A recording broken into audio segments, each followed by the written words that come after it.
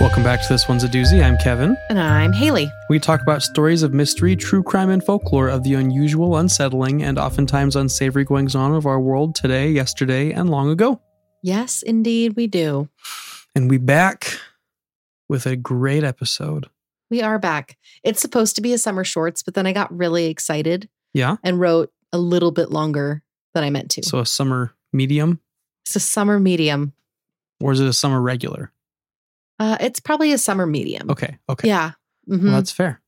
Well, to go ahead and get us moving along then, since we're running on medium time. Yep. What are you drinking tonight? I just went with an ice water because it is just what I want to have. I don't know. But yeah. I wasn't feeling very creative or thoughtful tonight. It's okay. Hydrate or dehydrate. Always. What about you? Well, I cracked open a whiskey that I have had for a while. I shared with our Patreon subscribers earlier this week that I got this whiskey like 5 years ago, and I was holding on to it to let it age. And then I learned whiskey doesn't age like that. Basically, once it's done sitting in the cask and it goes into a bottle, it's like, well, that's it. It's time. And so I was like, oh, well, in that case, I guess I'm just going to go ahead and open this now. Totally. So I opened it. So I'm drinking a Willet bourbon, and I threw one ice cube in there just for good measure. I usually like them neat, but I was feeling like I needed an ice cube in there this time. Mm-hmm. So yeah, that's what I'm drinking. Hooray.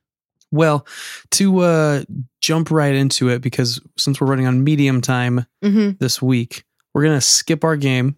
Yep. We're going to jump right into the story. So, babe, why don't you go ahead and take us away? All right.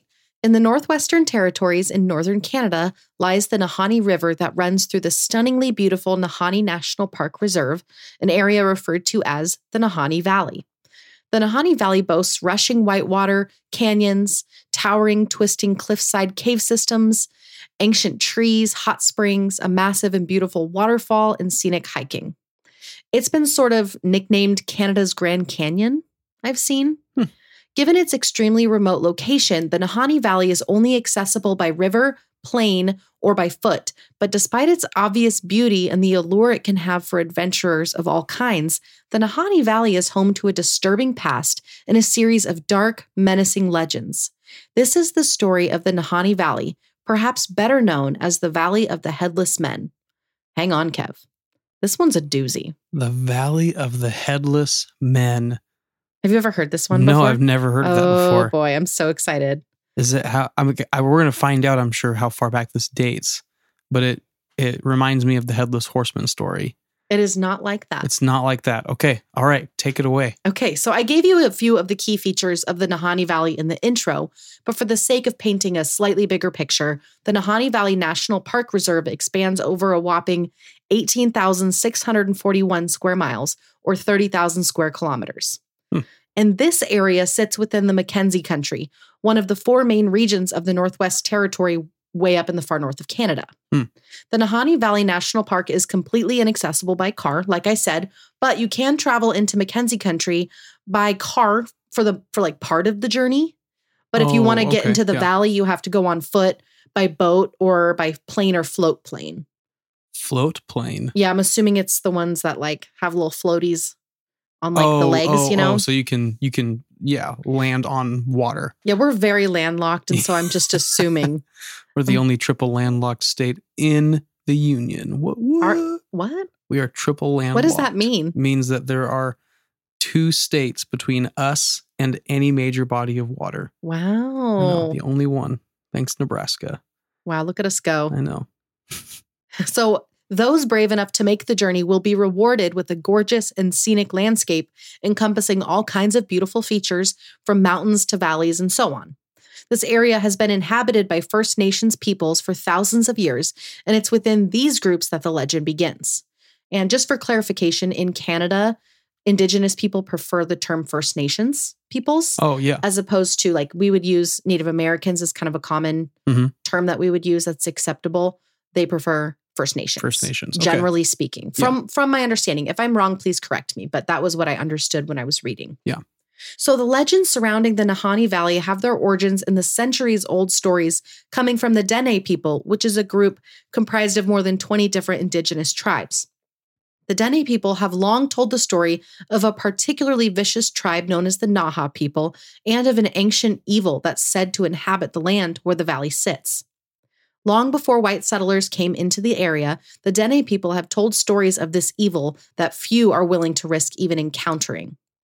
According to legend, any hunters, brave or perhaps foolish enough to venture into the valley in search of game, would come face to face with an evil spirit with its origins involving bad medicine practice, resulting in a dark supernatural force which rules the area. While countless hunters who entered the valley never returned, the few who did came back with plenty of terrifying tales to share. They spoke first of the evil spirit, whose piercing shrieks and wails echoed over the valley. They also spoke of a fearsome creature, a group of hair-covered giants who killed and ate any human who they came across. These creatures were believed to live inside of one of the many vast cave systems. There were also tales of a relatively unknown cannibalistic tribe of warriors. Oh. Interestingly, it wasn't just the Dene who spoke of this group. In the 1830s, a group of European explorers were attempting to map a route to the Pacific when they stumbled upon this very group. The explorers were surrounded on all sides with a large crowd of angry mountain warriors jeering at them. Believing they were all going to die, they were suddenly relieved when a beautiful, pale white chiefess of the group came forward and commanded the warriors to let the men pass, and so they lived to tell the tale. Wow. Very strange. Over the years, plenty of people have speculated about the origins of this group. Some have wondered if they were the remnants of an ancient species of hominid, while others wonder if, due to their isolated location, the group had to resort to cannibalistic practice to stay alive. Okay. Wow. So there's a little bit of like a history that involves Some I guess, folklore. Yeah. But it's also just like this could be a not totally human species or as we know it. Yeah. There's a lot of question marks around that is what they're willing to go as far as to say. Right. That's really interesting. Okay. Yeah. Yeah, because they were human-like, but not completely. Yeah. From my understanding, which is very interesting. And then there was the Naha tribe. Described as warlike and ferocious, the Naha were a nomadic tribe who would ransack any enemy village they came across, burning whole villages to the ground and stealing away every woman and child in their path. After years of these terrible attacks, the Dene united with a plan to pillage the Naha village, but when they arrived, they were shocked to discover that the Naha had disappeared completely, never to be seen or heard from again. Oh, weird. One of the more eerie aspects of this is that the Naha village was completely intact.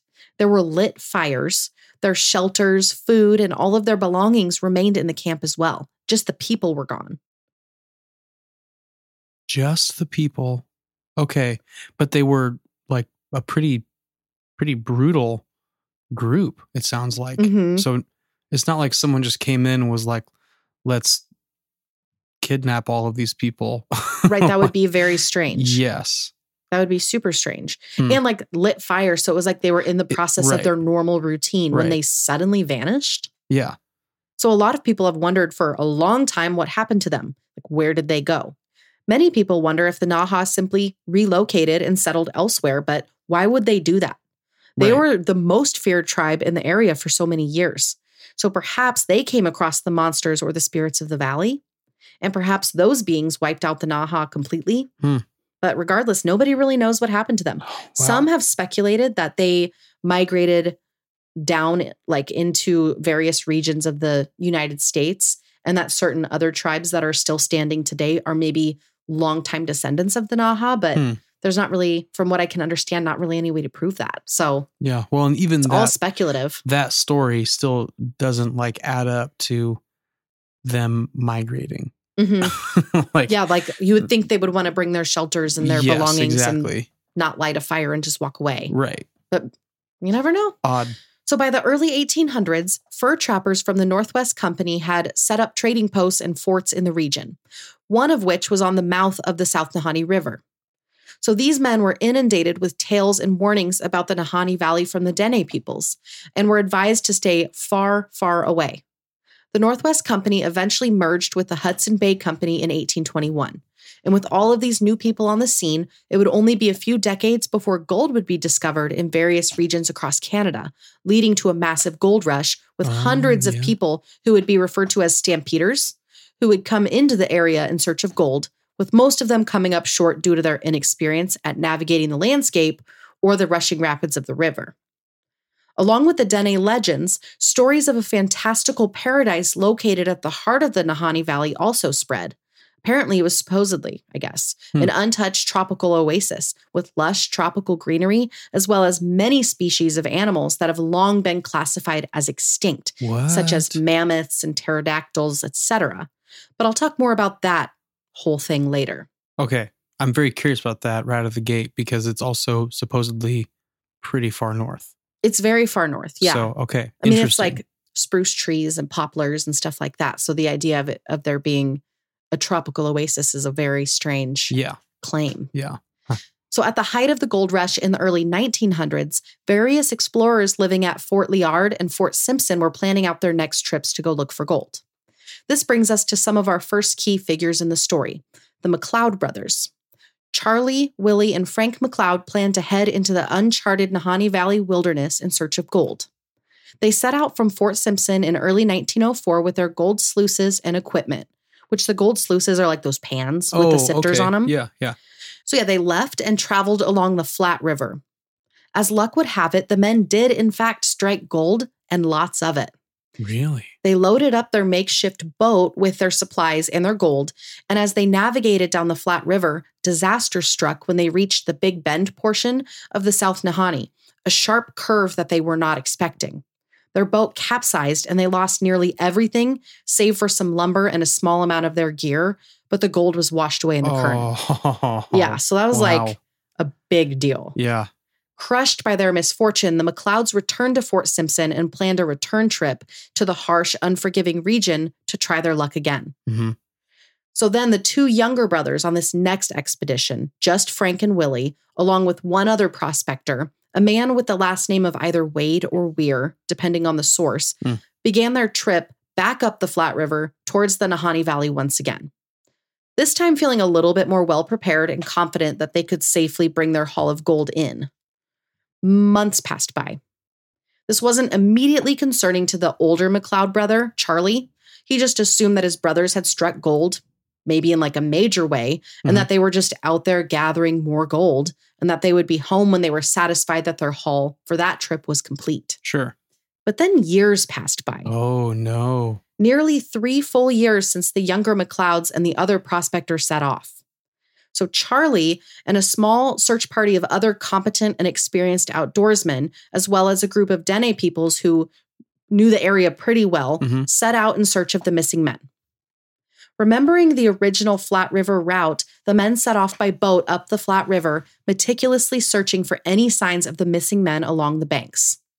After days of paddling the river, the group reached an area called Second Canyon, which is a stretch of river where both sides are completely surrounded by towering cliffs, some of which are 3,000 feet high. Oh, wow. And then they're dotted with these little cave entrances at all different heights.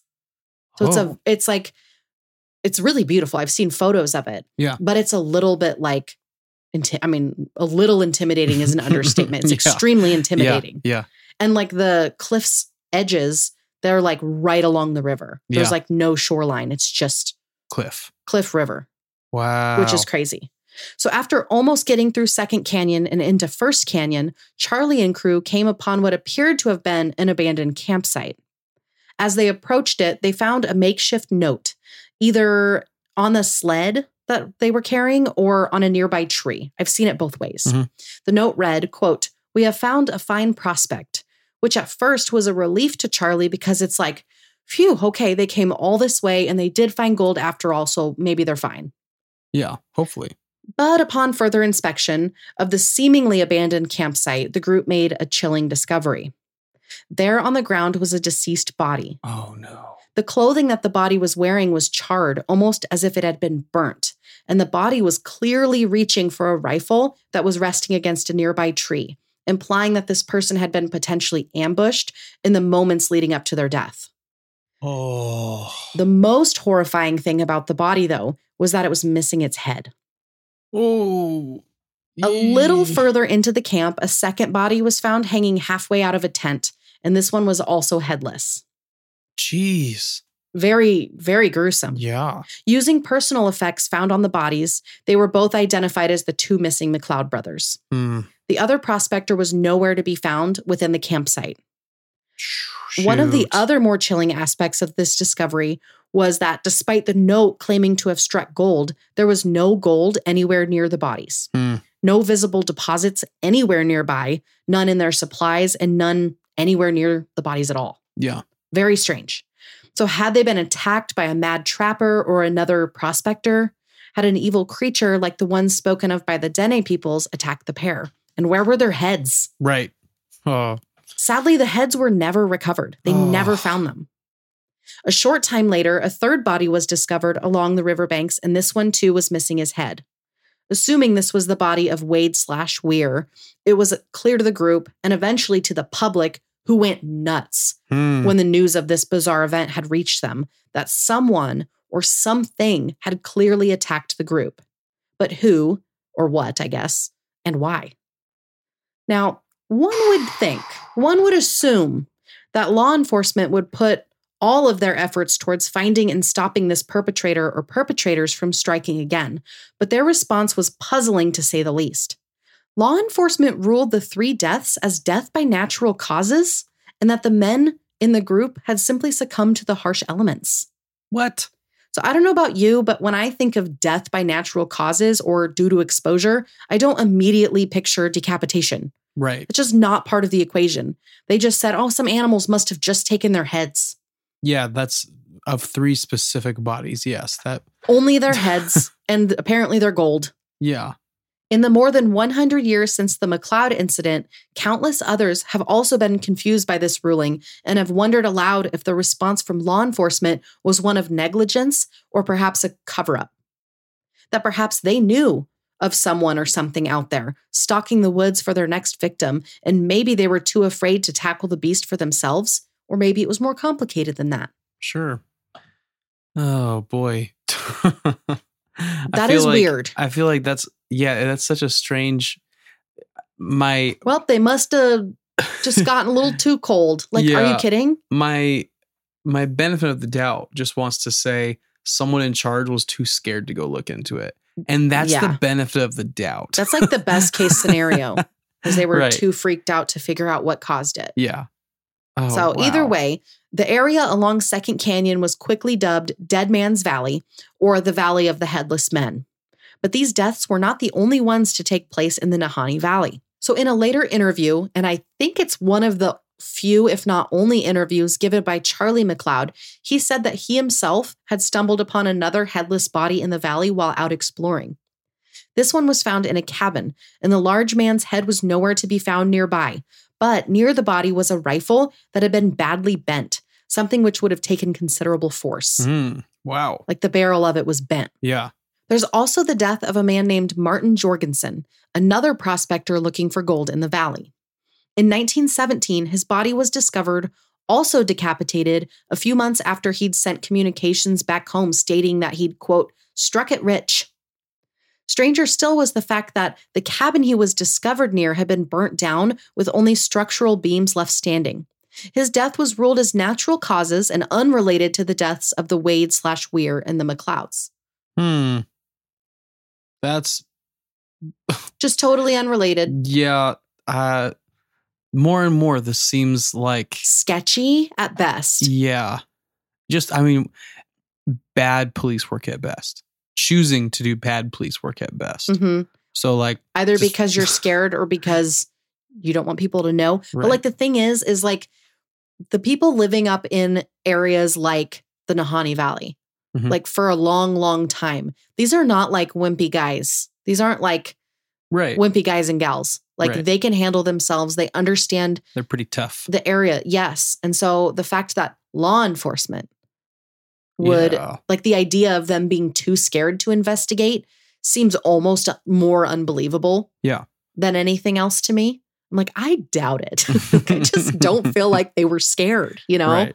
That just doesn't Right. pass the vibe check of what I picture a person who lives in the Canadian wilderness to be like. Right. Well, and it brings up the thought of like either they know something and so they are like, this still kind of exists within the scared realm of the Mhm. conversation. They know something, so they're like, nope, not going there. Or they know something and are a part of it Mhm. or are like approving of it. Sure. And that's where it gets Or they've to made be, a deal with a spirit. Yeah, something monster. like that. Yeah. Who knows? So it's very strange, ominous even, and just a weird situation. Very strange, like regardless of what the reasoning was, it is weird. Yeah. Other strange deaths involve a corpse being found hunched over the remains of a campfire, frozen in place, as if he were alive one moment and then flash frozen in that same position the next. Ooh. Creepy. Yeah. Very, very creepy. And no like wounds to the body at all? Nope. Just frozen at like still hunched, warming your hands by the fire. Very weird. What's the easiest choice you can make? Window instead of middle seat? Picking a vendor who sends a great gift basket? Outsourcing business tasks you hate? What about selling with Shopify? Whether you're selling a little or a lot, Shopify helps you do your thing, however you cha-ching. Shopify is the global commerce platform that helps you sell at every stage of your business. From the launch your online shop stage to the first real-life store stage, all the way to the did we just hit 1 million orders stage. Shopify's there to help you grow. Whether you're selling scented soap or offering outdoor outfits, Shopify helps you sell. Wherever and whatever you're selling, Shopify's got you covered. Sign up for a $1 per month trial period at shopify.com/try. Go to shopify.com/try now to grow your business, no matter what stage you're in. Shopify.com/try.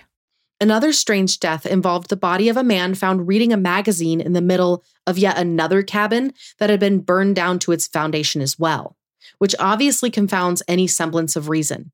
So just like the last one, the man was found almost as though he'd been casually reading a magazine one moment and then fully engulfed and killed by flames the next. Weird. So he's just like in that holding a magazine position? And just dead, yeah. What? This death was ruled. Magazine he was holding, honestly. Had to have been really good. I hope so. This death was ruled as an accident. And while it's been unclear whether this man was headless or not, it's still an extremely bizarre death added to the ever-growing list of deaths in the Nahanni Valley. Another bizarre occurrence was the disappearance of a young woman by the name of Annie Lafferty in the summer of 1926. While out on a hunting expedition with a small group of people, including her cousin Mary and Mary's husband Paul Field. They were camped out for the night near the Flat River, and when the group woke up, they discovered that Annie was gone. A search party was immediately formed, consisting of the hunting party and a small handful of First Nations hunters who scoured the area, and this is where things get extremely odd. They were able to quickly find Annie's trail. It trekked through the most dense, most rugged portions of the forest, with shreds of her clothing being found torn and stuck on branches as they walked. Oh. So these experienced outdoorsmen struggled and fumbled as they followed her trail, but were stopped dead in their tracks when her trail led to the bottom of an extremely tall cliff. So that's where her tracks stopped. Oh. The group scanned the area looking for a way up the cliff. They also looked left and right to see if she'd traveled along the cliff's edge, but it was very clear that she hadn't. The only way she could have gone was up the cliff. But it was impossible because literally none of the men could climb the cliff because it was so steep. Yeah. Which is like, okay, very weird. So after finding their way to the top of the cliff, like using a different route, they were astonished to discover that Annie's tracks had in fact continued at the top of the cliff, perfectly even with where her tracks stopped at the bottom of the cliff far below. What? So she had to have climbed it. Also, more articles of her clothing were hanging precariously along the cliff face. What? So she's like losing clothes as she's going. Either it's being torn by jagged rocks or she's removing them herself. So she's like climbing or floating up to the... Wow. Okay.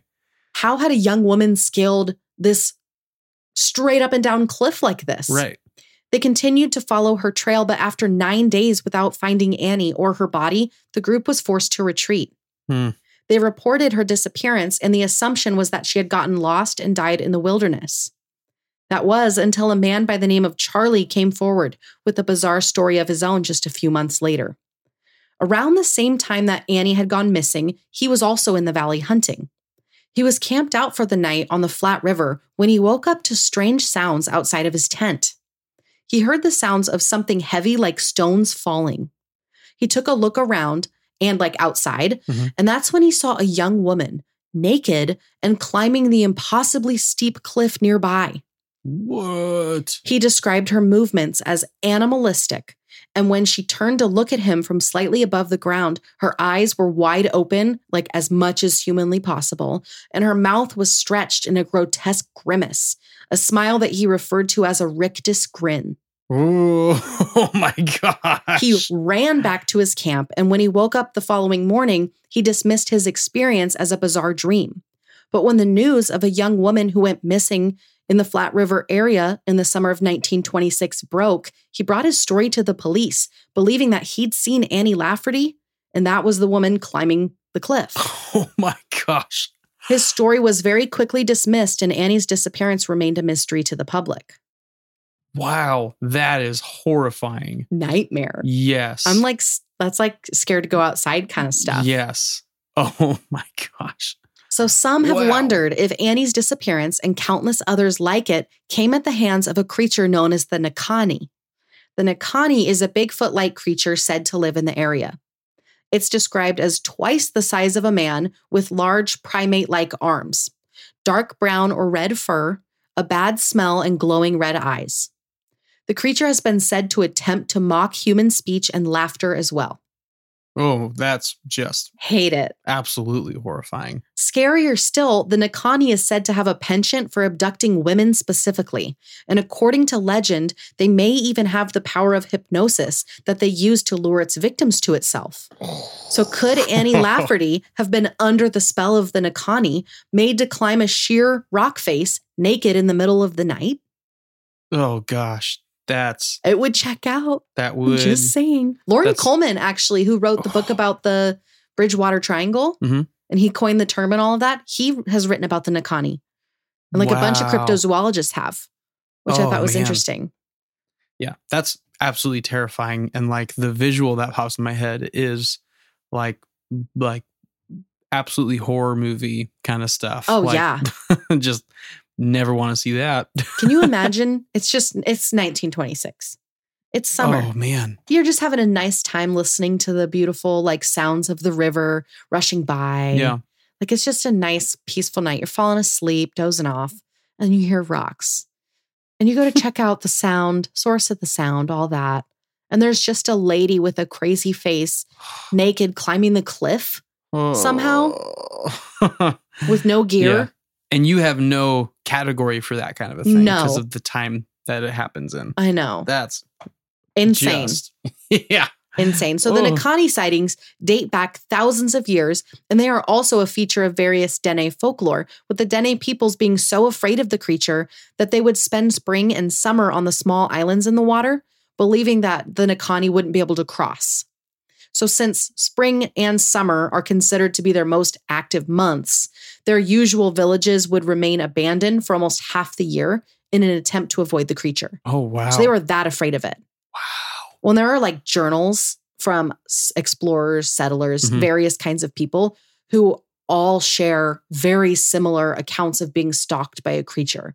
One that's laughing outside of their shelter, but it's not human. It's way too big. Red eyes, all this kind of stuff. There's a lot of consistency and stuff written in 1805. Yeah.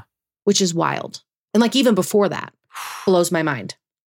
So the Nahanni are far from the only cryptid reported to exist in the valley. Tales of wild men, which are small hominid beings, much like those encountered by the early explorers, have been reported all over the valley. They supposedly stand around 5 feet tall, and journals from early settlers, as well as more Dene oral folktales, speak of these guys, and they bear a striking resemblance to the group led by the pale-faced chiefess, often referred to as the White Queen, which I thought was kind of cool. I was like, Okay, the White Queen. Yeah. It's giving Narnia a little bit. It is a little bit. But like, she's nice. She's like, we don't need to kill these guys. She's a good Snow Queen. Yeah. So not only that, but there are dozens of more people who have gone missing in the Nahanni Valley, many seeming to simply vanish into thin air unprompted. As recently as 2005, mysterious deaths have continued in the valley. Wow. Really? So, yeah, 2005. Yeah. Two men, David Horsey and Fred Hardesty, went into the wilderness in the valley on a camping trip in June of 2005. So these guys were experienced outdoorsmen, but when they mysteriously didn't return home, their families began to worry, like fast. They're like, this is not normal. Yeah. A large search party was formed, and the whole area surrounding the cabin, like miles in every direction, was swept, but neither man could be found. A week into the search, the Royal Canadian Mounted Police called it off, but the search party continued. 2 weeks later, David's body was discovered lying in some thick brush more than 2 miles away from the cabin in an area that had previously been searched by the search party. Oh my, honestly, that's like scarier. It is. To know that it's been searched and then all of a sudden it's there. I know. He had been burned on his arms and hands. They couldn't figure out why. Just his arms and hands. Yeah. Weird. 2 weeks after that, Fred's body was found floating in the river, also in an area that had previously been searched. And this was 12 miles away from the cabin. Oh my. Stranger still, neither man left with any guns or protective gear or like protective clothing, nor was there anything wrong inside of the cabin that could account for them leaving willingly without protection. David's cause of death was listed as hypothermia and Fred's was listed as drowning. Their autopsies have not been made available to the public, and the police have closed the case, despite the fact that the families of both men have insisted that there was plenty that did not add up and that the investigation was half-hearted at best. Yeah. As recently as 2019, their families have requested that their deaths be more seriously investigated, but so far, the case remains closed. Wow. Oh my gosh. That is weird. So weird. And once again, it's a strange, like, why are the police being weird about this? Like to end the search party so fast when there's people that are still willing to give their time to it. Right. To be very, very close to the chest with information. And like, this was a major news story. Like they were giving updates, even if the updates weren't actual updates, like daily on this. All the news sources were, because it was a big deal. And so the fact that they released pretty much nothing and the families wanted more is so strange and bizarre and weirdly consistent with what we've seen from law enforcement this whole story. Right. Very weird. 100 years earlier. I know. Like what is it that strings that together? I know. wonder. I know. Very bizarre. I brought this up early on, but in the 1800s, tales were told of a tropical oasis said to exist at the heart of the Nahanni Valley. Yes. Strangely enough, this rumor has since been confirmed. What? That's crazy. In a document released by the Canadian Department of Northern Affairs, it's been confirmed that there are small pockets within the Nahanni Valley with vegetation more akin to tropical plants than to the usual spruce and poplar trees that are associated with the area. There are also hot springs found along the Liard River that seem to defy the climate of the region altogether. Another strange phenomenon is the discovery of hundreds of headless doll sheep skeletons found in a cavern in the middle of a tall, unreachable cliff. What? Some of them are skeletal and some of them are preserved, but they're believed to be very, very, very old. While the doll sheep are skilled climbers and can sometimes be seen like climbing along the cliffs, they typically aren't seen in cliffs this steep, nor are they typically seen without their heads. Just for no reason. I would imagine not. So these sheep are believed to be, like I said, several thousand years old, which has led many to wonder who or what put them in the cave. And perhaps more strangely, why are they missing their heads? Yeah. That's weird. Really weird. Now all of a sudden these things are starting to tie together of just kind of coming to a head of all these different rivers kind of finding a home base. And it's like, okay, what is this thing? Yeah. Because this is where it's getting kind of crazy and out there. And I'm like, excuse me? Yeah. Okay. Yeah. Keep going. The Nahanni National Park Reserve was officially established in 1972, and while you can visit many portions of the park, the vast cave systems are still closed to the public. Only scientists and specific professionals with express written permission from either the Park Service or from the Canadian government are allowed to venture near them, which has kept the mystery and intrigue of the valley alive, kind of in its own unique way. Oh, yeah, I'm sure. Rumors that the caves are home to the Nahanni or to the Naha tribe who found a way to utilize the height and stealth advantages of the cliffs still float around, as well as the possibility that there are lost civilizations contained within the mysterious cliffside caves. In the last several decades, questions of the intentions of the government in regards to the Nahanni Valley and the narratives surrounding the strange deaths and lazy rulings on causes of death have also continued to swirl. A few short miles away from Lafferty Creek, named in Annie Lafferty's memory, large zinc deposits were discovered that bring in several $100 million Canadian dollars each year. Oh, wow. The idea that maybe the reason for some level of cover-up could be the potential for gold, lead, silver, zinc, and other things like that. Like if they're there in abundance, then maybe they want to keep that information away from the public. Sure. That would make sense. It still doesn't totally answer dead people, like unless the government themselves is like has a conspiracy, right? But it does make it like, okay, this is why this was set apart from the government for reasons other than the Nahanni. Right.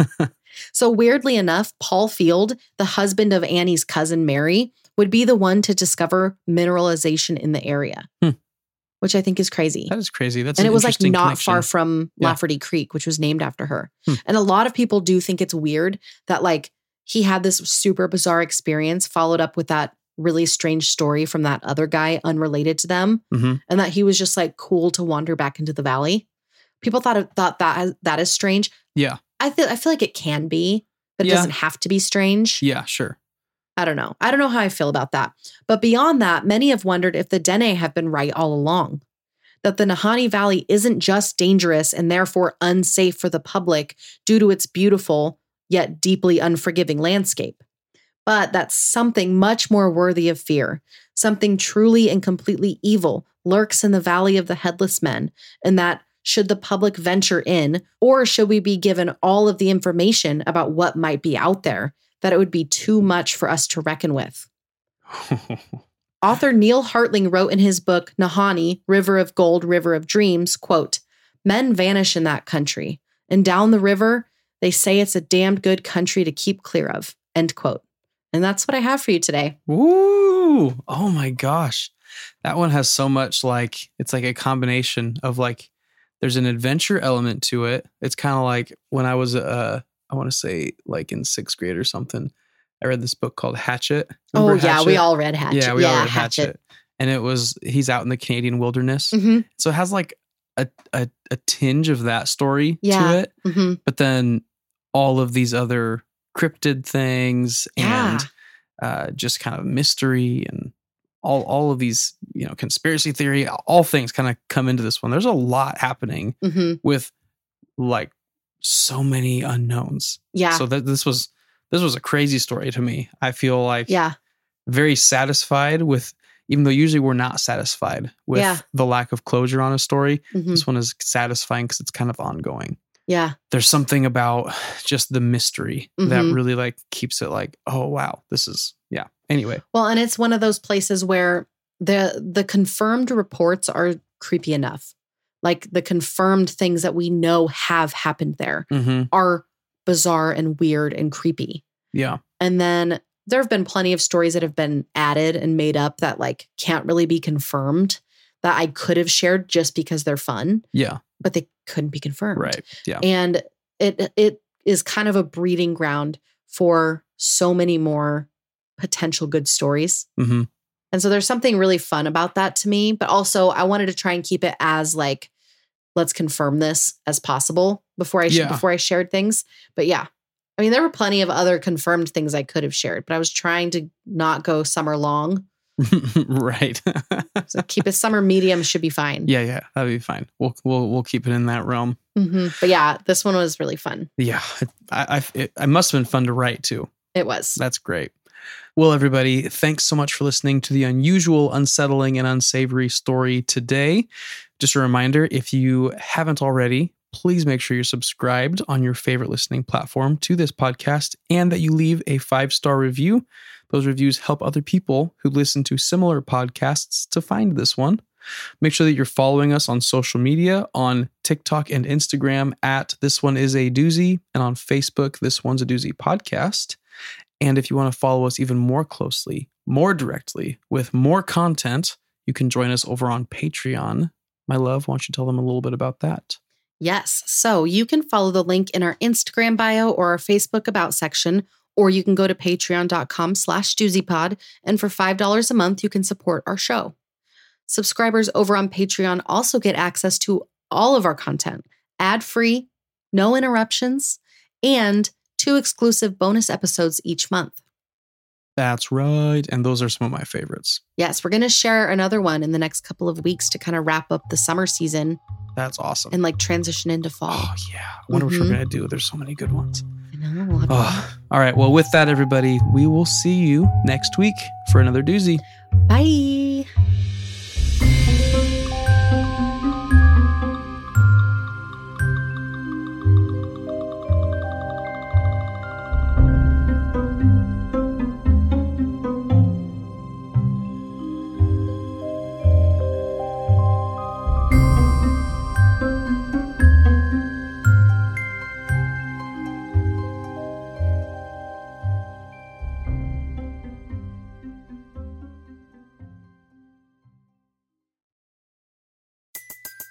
Everybody in your crew identifies as either Big Mac Burger, McNuggets, or McCrispy Sandwich.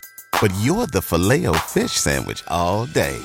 That crispy fish, that savory tartar sauce, that melty cheese, that pillowy bun. Yeah, you get it. Every time. And if you love the Filet-O-Fish, right now you can catch 2 of the classics you love for just $6. Limited time only. Price and participation may vary. Cannot be combined with any other offer. Single item at regular price. Ba-da-ba-ba-ba.